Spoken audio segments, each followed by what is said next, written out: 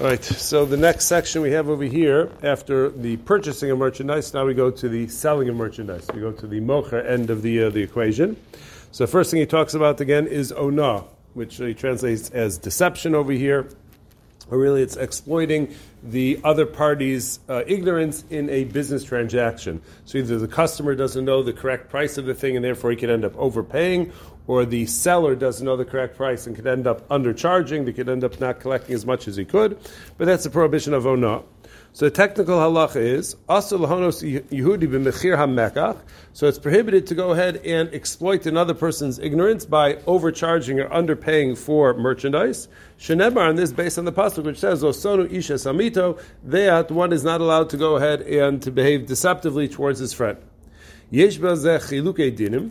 Now there happened to be that depending on how much you overcharge or underpaid, so it could affect different outcomes of the halacha. In the event that you overcharged, but it was less than 1/6, less than 16.6%, daf mechila. So anything less than that, we assume that that's an amount that everybody understands that there's a range, and sometimes you pay a little bit more, sometimes you pay a little bit less. So that little amount we assume is mechila.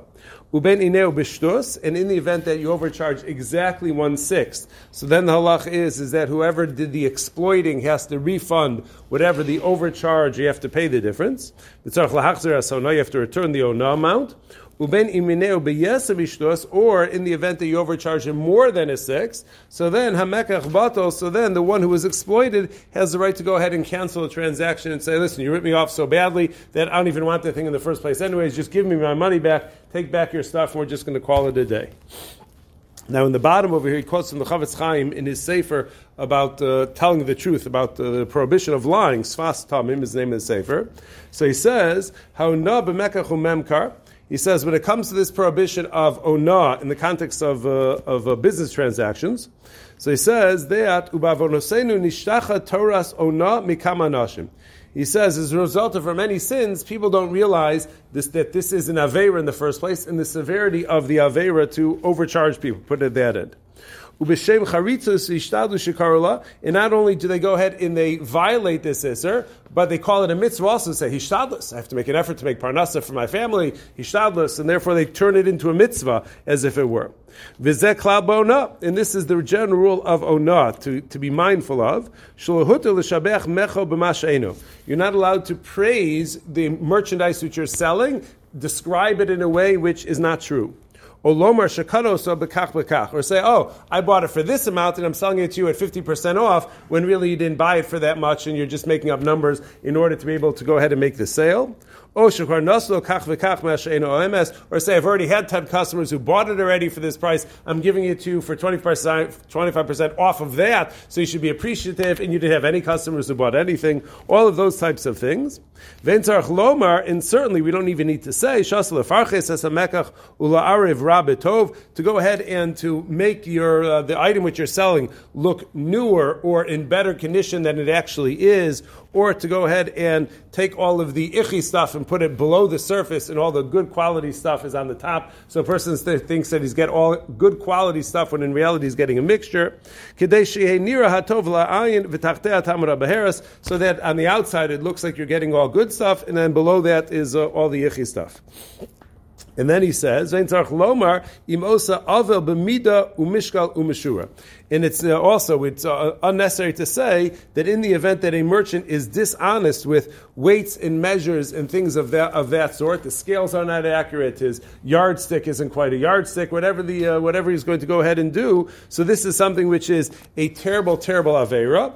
And Chazal say kasha onshin shel midos yosim onshin shel arayis, that having improper weights and measures is a worse aveira than even arayis itself. And then he says, it's a fascinating thing, which the way he frames it, I don't remember Chazal saying it the same way that the Chavetz Chaim does, but this is what emerges. He says, if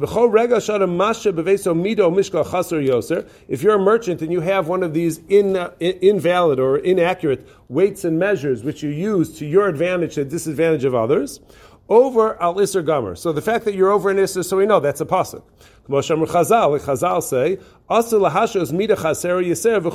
that you're not even allowed to retain one of these things in your house. If it says a 2-pound weight and it's really 1 3/4 weight, so then you're not even allowed to have it in your house. Now here's the chiddush: Va'av be'eshahu yashin gamke misra be'isser.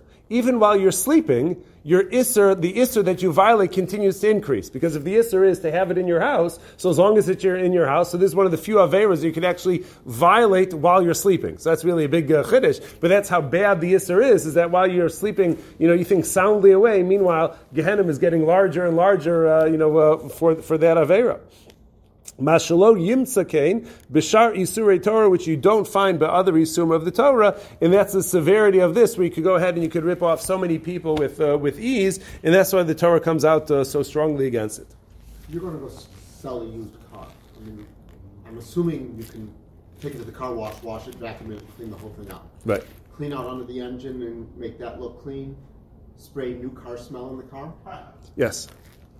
All that we know is fake. Is usual because it's even new cars don't smell like new car smell.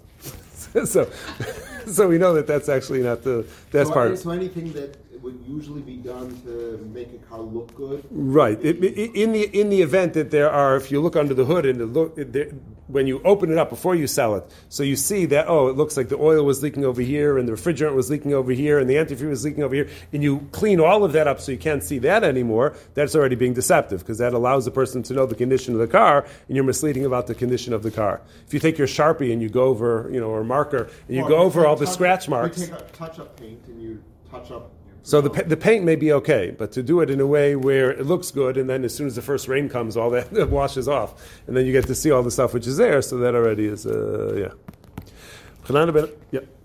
Is overcharging by Shtut is 16.6 or 40%?